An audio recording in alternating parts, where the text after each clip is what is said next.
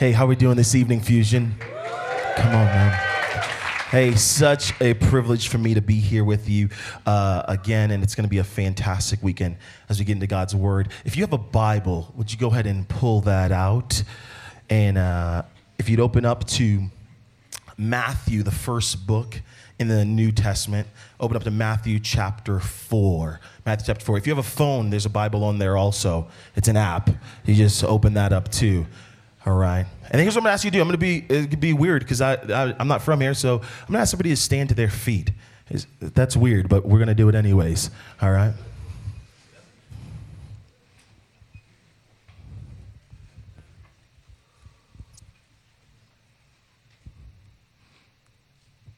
So the Sermon on the Mount is a particular collection of verses in Matthew chapter 5, 6, and 7.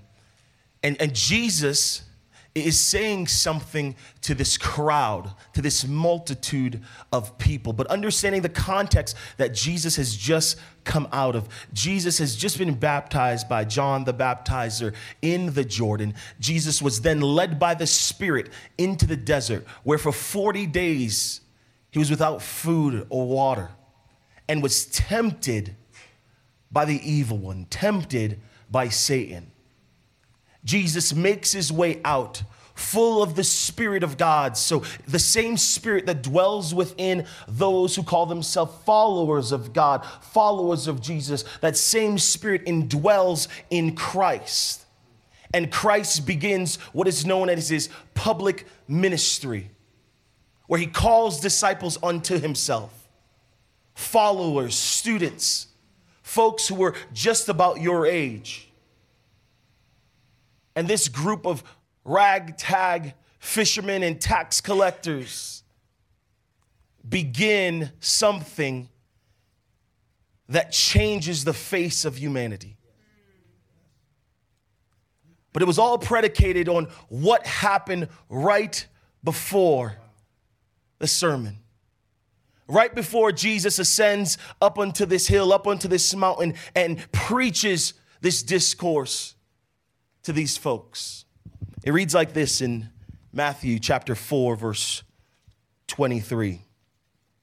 Jesus went throughout Galilee, teaching in their synagogues, proclaiming the good news of the kingdom, and healing every disease and sickness among the people. News about him spread all over Syria, and people brought to him all who were ill with various diseases, those suffering from severe pains, the demon-possessed, those having seizures, and the paralyzed, and he healed them. Anybody need some healing tonight? Large crowds from Galilee, from the Decapolis, from Jerusalem, Judea, and the region across the Jordan followed him. Chapter 5, verse 1. Now when Jesus saw the crowds, he went up on the mountainside and sat down. His disciples came to him, and he began to teach them. Jesus delivers an unexpected message to an unexpected group of people that had come from all different walks of life, people that had come from with all types of different ailments, with all kind of different struggles, with all kind of different joys and pains.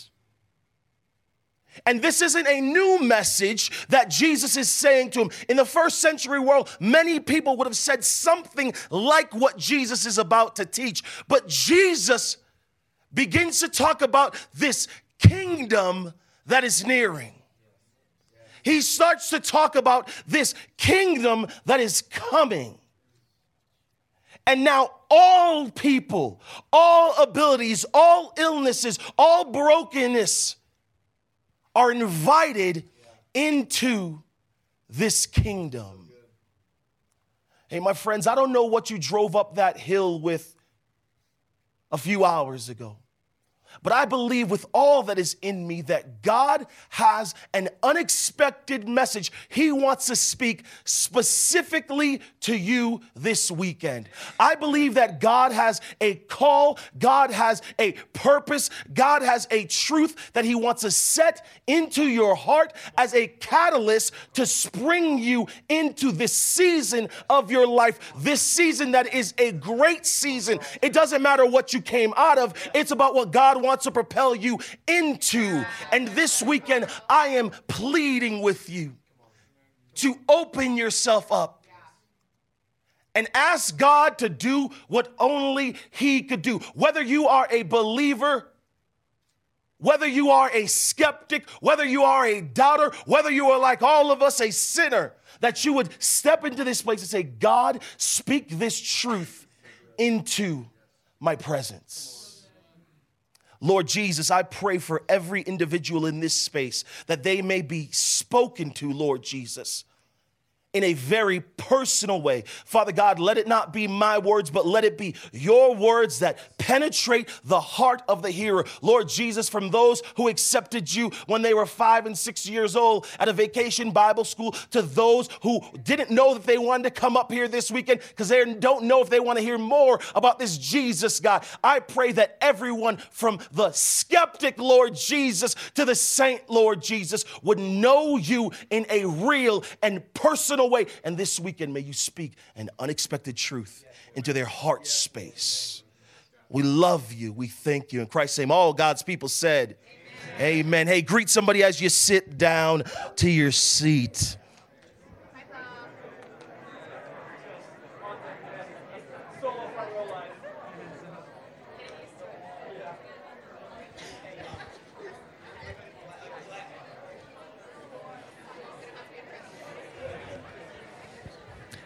So like Bo said, my name is Carl Romas. If you forget it, it is printed on the screens. I got the awesome privilege of working at a church up in Northern California called Bayside Church. We have 8 campuses around the Sacramento area, reaching out into Davis, and just a phenomenal mission that our founding senior pastor, Ray Johnson, began 23 years ago, and gives me the awesome privilege to be able to come and share God's good news with folks. And it's such an awesome privilege. My day job is I get to lead our students, our middle school, high school, college, and our young adults ministries across our 8 campuses. So I spend a lot of time in meetings begging people for money, but someone's got to do the work of the Lord. When I'm not doing that, I am a full-time dad, and I love my wife of 10 years, Jen, and we have 2 beautiful girls. I think I got a picture of them here. Yeah, just bask in that, guys. I did that. That's me. 100%. Man, I love these 2 girls. Georgia, this is the only time they ever hug. Georgia is the older one, and Georgia is 7 years old, and she is having a great time in 2nd grade.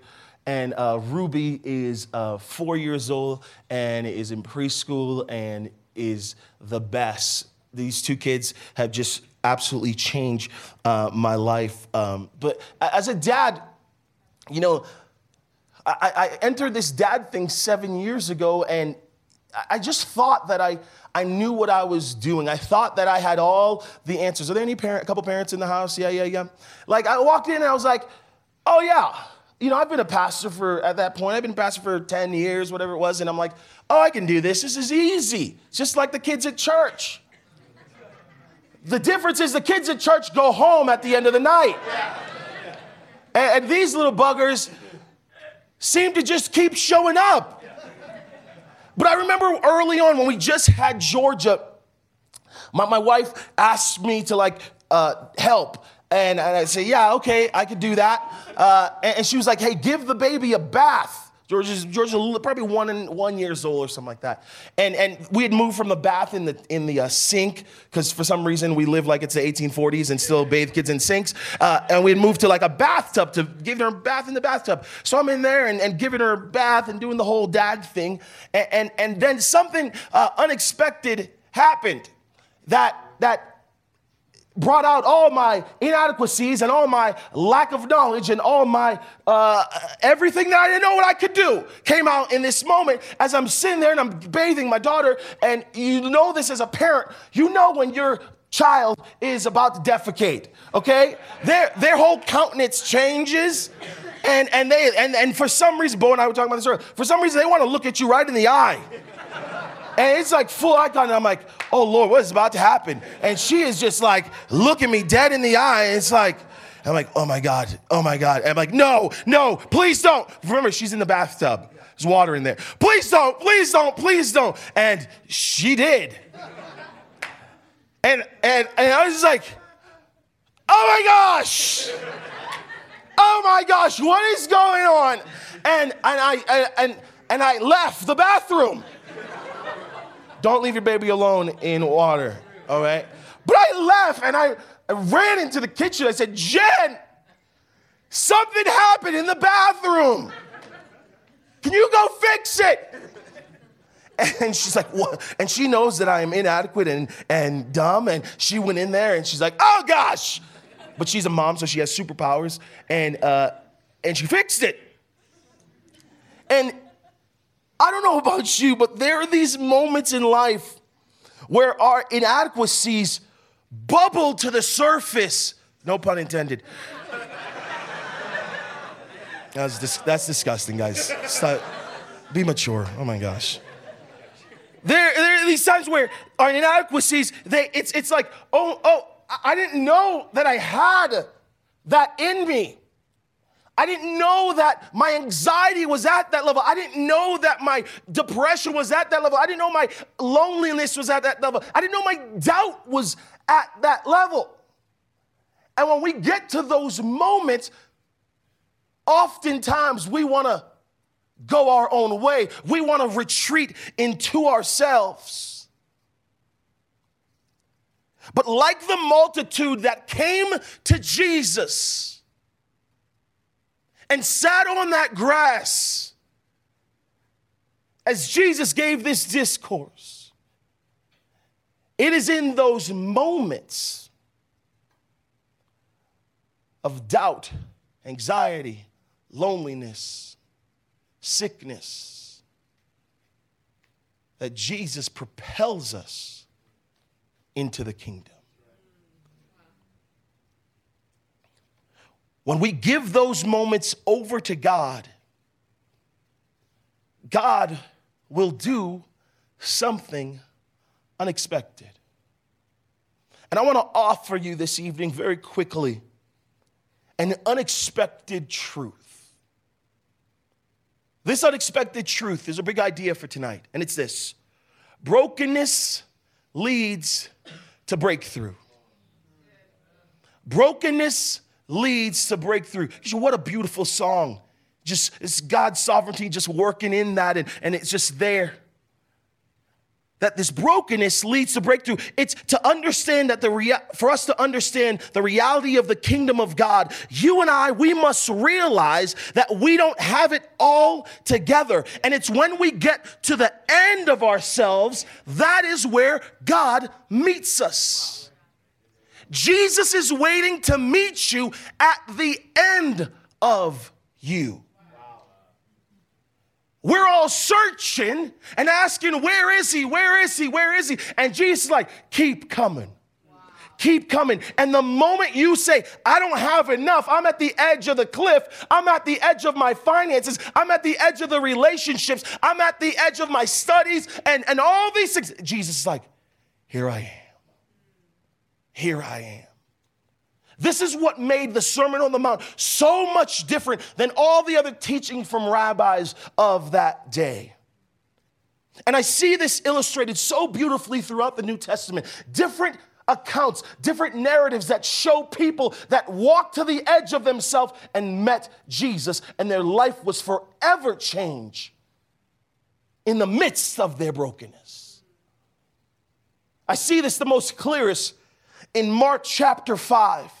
In Mark chapter 5 is this illustration, this account of this man who is possessed by spirits, by demonic spirits. And these spirits have filled him up in such a way that he is no longer capable, he is no longer able to live in normal society. He has become the complete outcast, further than the lepers. They put this man in tombs amongst dead things. And Jesus gets into a boat and crosses the Sea of Galilee and rolls up on the shore of this man's brokenness. He rolls up on the shore of this man's brokenness. And look what it says in Mark chapter 5, verse 1. They, this is Jesus and the disciples, went across the lake to the region of the Gerasenes. When Jesus got out of the boat, a man with an impure spirit came from the tombs to meet him. This man lived in the tombs, and no one could bind him anymore, not even with chains. For he had often been chained hand and foot, but he tore the chains apart and broke the irons on his feet. No one was strong enough to subdue him. Night and day amongst the tombs in the hills, he cried out and cut himself with stones. My friends, let me tell you something this evening. Self-deception is what keeps us in the dark. Self-deception is what keeps us in the dark. This man who has these impure spirits, that have these demonic spirits living within him, has been casted out. His friends and his families had tried to do their best. Come on, somebody. They tried to do their best, and they said, "You're out of control, so we're gonna tie you up. We're going to tie you up, and if we bound you up a little bit under legalism, if we bind you up a little bit under success of a job, if we bind you up a little bit deeper in the things of this world, maybe you won't realize what's going on inside of you." Wow. And the man says, wait, I'm broken, and what they did doesn't work, so I break the chains of my family lineage. Maybe you broke the chains because you're like, "Mom and Dad, I don't want to be like you." You broke the chains of that relationship, but still that brokenness resides in you. So you begin to take things deeper into your hands. And the man begins to take stones and cut himself. To say, at least I can feel something. At least I'm in control of the pain. But that's him. That ain't nobody in this room. And this self-deception is what keeps this man clouded and stagnant, not yet at the end of himself. My friends, I want to tell you something this evening. You can't do it on your own. You can't do it on your own. You can't do life on your own. You can't do community on your own. You can't do fixing you on your own. And we live in a microwave society where we want it quick, we want it now. You flip on the Instagram and you see what people have done, and you're like, "I should have that now. Why don't I have that?" You live in LA, you live in La La Land, and you see the nice cars, the nice shops, and you're like, "Why can't I have all those things? God, why haven't you given them yet to me?" And he's saying, because you're trying to do those things outside of me, and you're living in the dark. I love the way that Beth Moore says this. She says, "We want it quick. Jesus wants it deep. We want relief. Jesus wants redemption. We want it for me. Jesus wants it for many. He knows what he is doing. His timing is right. Let's be patient. It's folly to take in our own hands what Jesus alone can do with his." Darkness will make you think you can do it on your own. And this is where this man and his brokenness is. But my friends, that's the mess of humanity. That's the mess of humanity. And Jesus doesn't typically show up on our best days. He is faithful on our best days, but Jesus typically shows up on our worst days. on our worst days to invite us from darkness to light. And if I can be real with you, as I've gotten an opportunity to be with young folk and medium-aged folk like you,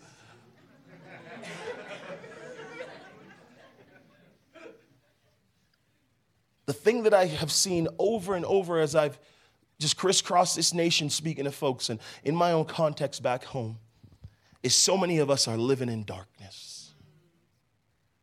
But darkness looks different in 2018. Darkness is when we become so comfortable with destructive behavior. We become so comfortable with destructive behavior, whether it's nationally, whether it's racially, whether it's ethnically, whether it's in gender. We have just become comfortable with destructive behavior. We become comfortable accepting negative situations and environments. We look at our streets, we look at our schools, we look at our homes, and it's just like, I can't do anything about that. We are rehearsing our failures over and over and over again. Some of you young women, you can't get over giving your virginity to that guy in college, and now it's inhibiting you from opening yourself up to that man that wants to marry you. Many of you young men, you can't marry that young woman because you are so crippled by this plague of pornography. And you don't realize that God has set you free from it. He has set you free from that bondage. And when it calls back, instead of saying no to it, you say, I'm going to step back into the darkness because in the light, too many people can see me. And because of that, we knowingly sabotage our future potential. We knowingly sabotage our future potential, saying, God, if I can't get right, I know I can't do right. So I'm just going to keep walking in this darkness. And this demon-possessed man shows it so clearly. But the words of Jesus rebut. The words of the Savior rebut. In Mark chapter 2, in Eugene Peterson's Message translation, what Jesus says is, who needs a doctor? The healthy or the sick? I am here inviting the sin sick, not the spiritually fit. Wow. If you are sin sick, this is where you belong. Oh, so good. Jesus is saying to the multitudes on the mount, he's saying to the demon-possessed man in the tomb, if you are sick, I am your healer.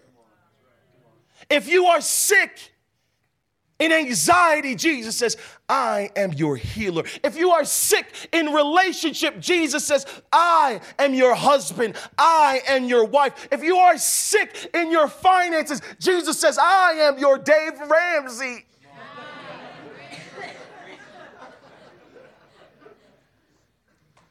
He has stepped in at just the right time. We also see through this account that it's surrender that will cast out that darkness. Verse 6, when he saw Jesus from a distance, he ran and fell on his knees in front of him. He shouted at the top of his voice, what do you want with me, Jesus? Many of you show up to Fuse on Sunday night and they begin to sing songs. Bo begins to bring a message and something starts to happen in your spirit. Remember, doesn't matter if you believe in Jesus or not. Doesn't matter if you call him Lord or not. You are a spiritual being. The Spirit of God wants to indwell in you. And there's going to always be this fight of flesh and spirit. And when you start to hear the word of God, maybe it's happening right now, not because of me, but because the word of God is being spoken, you get this tension inside of you. And it's like, Jesus, what do you want with me? What do you want with me, Jesus?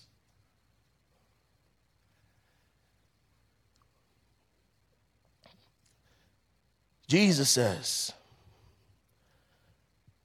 come out of this man, you impure spirit. Come out of this man, you impure spirit. Then Jesus asked him, what is your name, O Lord? Jesus takes your brokenness and he says, that doesn't belong to you. Come on. Come out of it. Come out of her. Come out of him. Come out of her. And as this is happening, as this is going on, as this eternal, beautiful transaction is happening, then Jesus goes, what's your name? And we want to say, my name is molested. My name is bankrupt. My name is addict. My name is drunkard. My name is porn addict. My name is shy. My name is gossiper. My name is guilt. My name is... And we say all these things. And that's what Legion responds with. This man responds and says, we are Legion, for we are many. There's a lot of junk inside of us. That's not the response that Jesus was looking for. That's not who Jesus named you. Jesus, before your parents gave you your name, Jesus said, that is my son, that is my daughter. Yes. Come on. That we are children of God.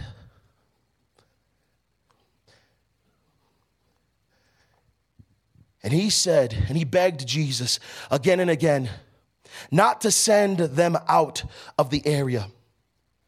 A large herd of pigs were feeding on the nearby hillside. The demons begged Jesus, send us among those pigs. Allow us to go into them. He gave them permission. Listen, you might be in a season and you're like, how is this where I am right now? Is anybody looking out for me? Where are you, Jesus? You got to understand, Jesus is in control of all things. These evil spirits are asking him, what can they do? Where can they go? And he is ushering them into those spaces. Whatever's going on in your head space or heart space, understand this, my friend. Jesus, his time's not like our time. He isn't linear. He's like, listen, you're worried about that? Remember, when I spoke,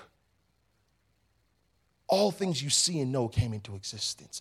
Do you think the way that I care for the lilies of the field, the way that I tell the ocean when it should stop, you think that I can't handle your little financial problem? You think I can't handle your little relationship problem? You think I can't handle your little sickness problem? I am the Alpha and the Omega, the what? The beginning and the end. And everything in between. The herd, about 2,000 in numbers, rushed down the steep bank into the lake where they were drowned. For those feeling alone in their sins, for those of you feeling bound in your past, there is a sovereign Savior who has arrived on your shore and is ready to get in the midst of your darkness. But he's looking for some surrender. My friends, this is our unexpected message. He's looking for surrender.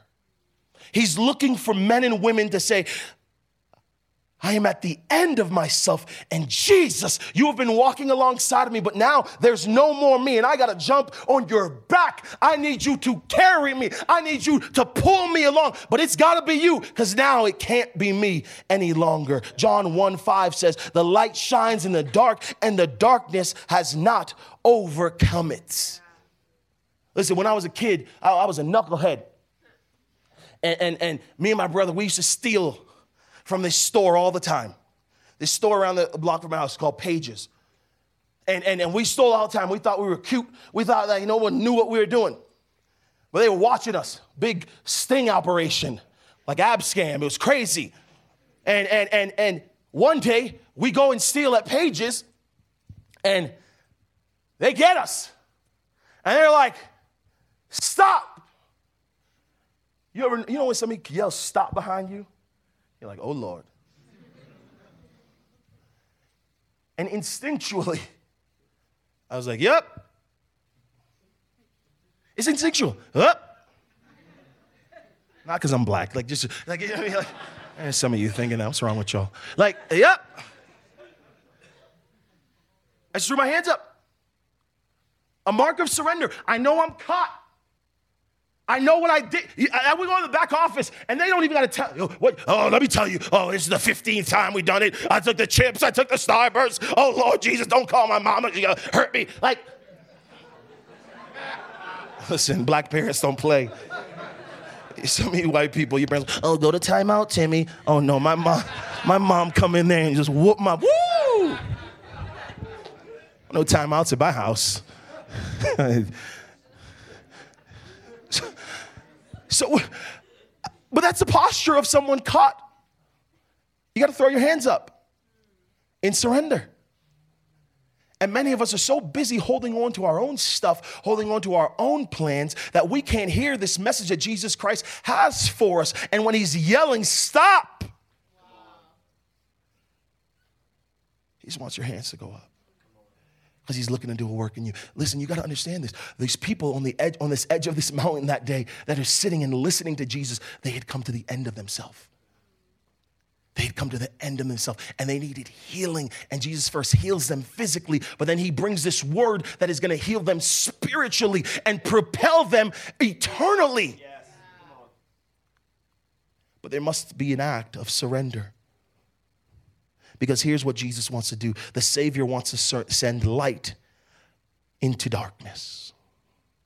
He wants to send light into darkness. There were those who were tending the sheep, and those who were tending the pigs, and they ran off and reported in the town, in the countryside. And the people went out to see what had happened. When they came to Jesus, they saw the man who had been possessed by legions of demons sitting there dressed in his right mind, and they were afraid. Can I tell you something, people? When you let Jesus do something in your life, you know it's working when people don't recognize you. When people get a little weirded out by you. And they're not weirded out because you're a Bible thumping, you're not one of those people. But they're weirded out because of your generosity. They're weirded out because of your love. They're weirded out because the words that used to come out of your mouth don't come out of them anymore. Instead of slander, it's love. Instead of gossip, it's all these good things. And they're like, okay, something's different about you. And the people nearest to you, they're the ones who are going to be freaked out the most. But the reason they're going to be freaked out the most is because they are your target. Those nearest to you, you have the biggest amount of influence to reach them with this newness that has happened inside of you. And that's what's going on with his demon-possessed man. He's in his right mind, and people are freaked out.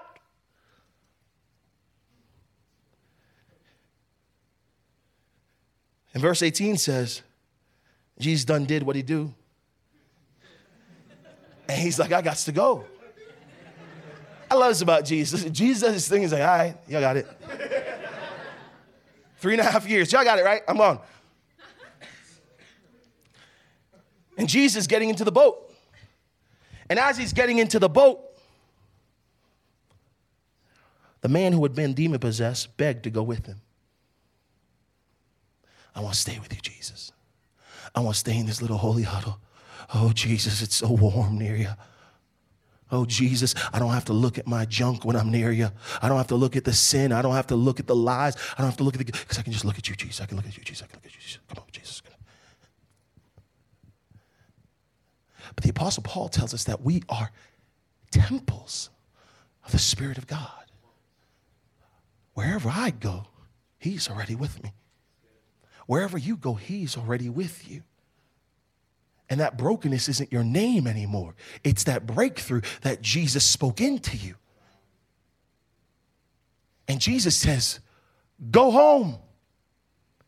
Go home. And the man goes home, and get this. He goes home. He leaves the Gerasene. He goes to the Decapolis, the 10 cities. And this was one of the hardest to reach places in all of the Roman Empire. These 10 cities, he goes in there. Scripture tells us that later on, Jesus goes into this hard to reach place. And now there's this softness, there's this tenderness in people to receive God's word. And it's likely this man went back. All lit up for Jesus. And people are like, okay, if you did a work in her life, come on. If you did a work in his life, come on.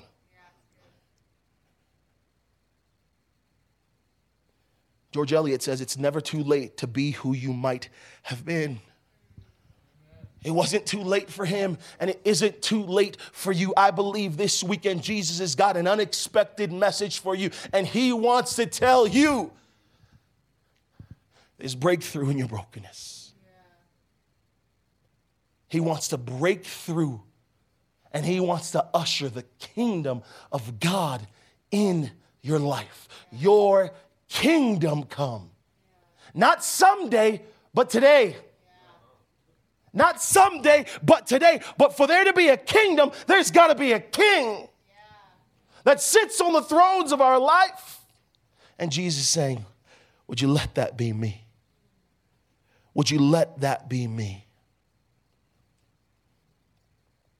It's not God's intention for us to remain unchanged and unmoved by our brokenness. Not in our world, not in our homes, not in our workplaces. The Apostle Peter says this, but you are a chosen people, a royal priesthood, a holy nation, God's special possession. Like my two little girls, my special possession. That you may declare the praises of him who called you out of what? That called you out of darkness into his wonderful light. Friends, tonight, as we begin this journey of this weekend, I want to tell you, the junk, the yuck, the filth, the shattered pieces. Jesus is saying, would you let me do something in you this next 72 hours? Would you let me change something in you? Would you let me establish my kingdom within you? Would you sit at the foot of the mountain and hear these words over you? Let's have the worship team come up.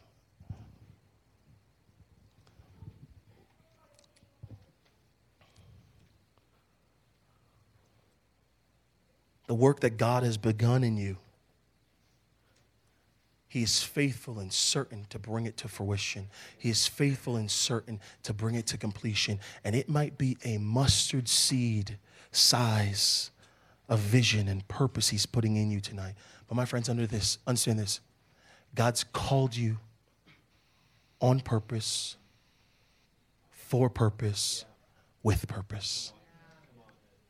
He has done that for you, but it's just believing. Not believing in the bondage, but believing in the freedom. I remember hearing this story, and I'll end with this. This group of college-age students leaves Wheaton College and heads off to England to go walk in the footsteps of the early fathers of the church.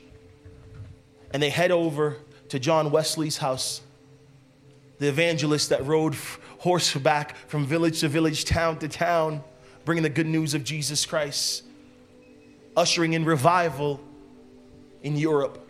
Hundreds and thousands coming to hear the good news of Jesus Christ. And this group of students is in the house that Wesley grew up in, and the tour guide sends them over to Wesley's room, and they go, you see those two knee prints in the corner?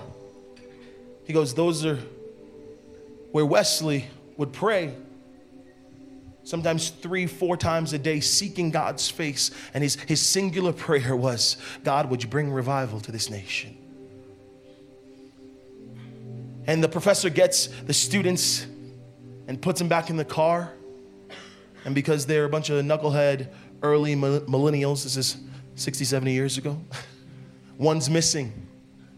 So the professor goes back into the house and he hears some muttering. And he turns the corner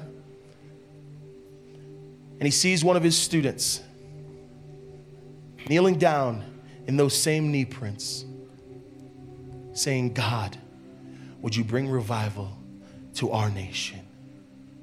Would you bring revival to our nation? The professor walks over after this young man had been praying for a good bit while. And he puts his hand on his shoulder and he says, Billy, it's time to go. That was a 19-year-old Billy Graham struggling with whether or not the Bible was inerrant and true, struggling in his faith, but heard a call from God that broke him from his bondage. And he submitted himself to God's calling and knelt there and prayed. And God used him to bring revival to this nation. If God did it once through a Billy Graham, if he did it once through a Peter, if he did it once through a Paul, if he did it once to this knucklehead stealing from pages, I believe he'll do it again. I believe he'll do it again. If I don't allow my brokenness to be the end of me, but just the beginning. Lord Jesus, I pray that you would begin to stir in our spirits tonight an uncomfortability, a tension that can only be resolved by your Holy Spirit. Father God, may we not be up here just for giggles this weekend, but may we be up here for work with you, for refining work with you. You are a God of love. You are a God of grace. You are a God of mercy. Usher us into the light. In your holy name we pray. All God's people said.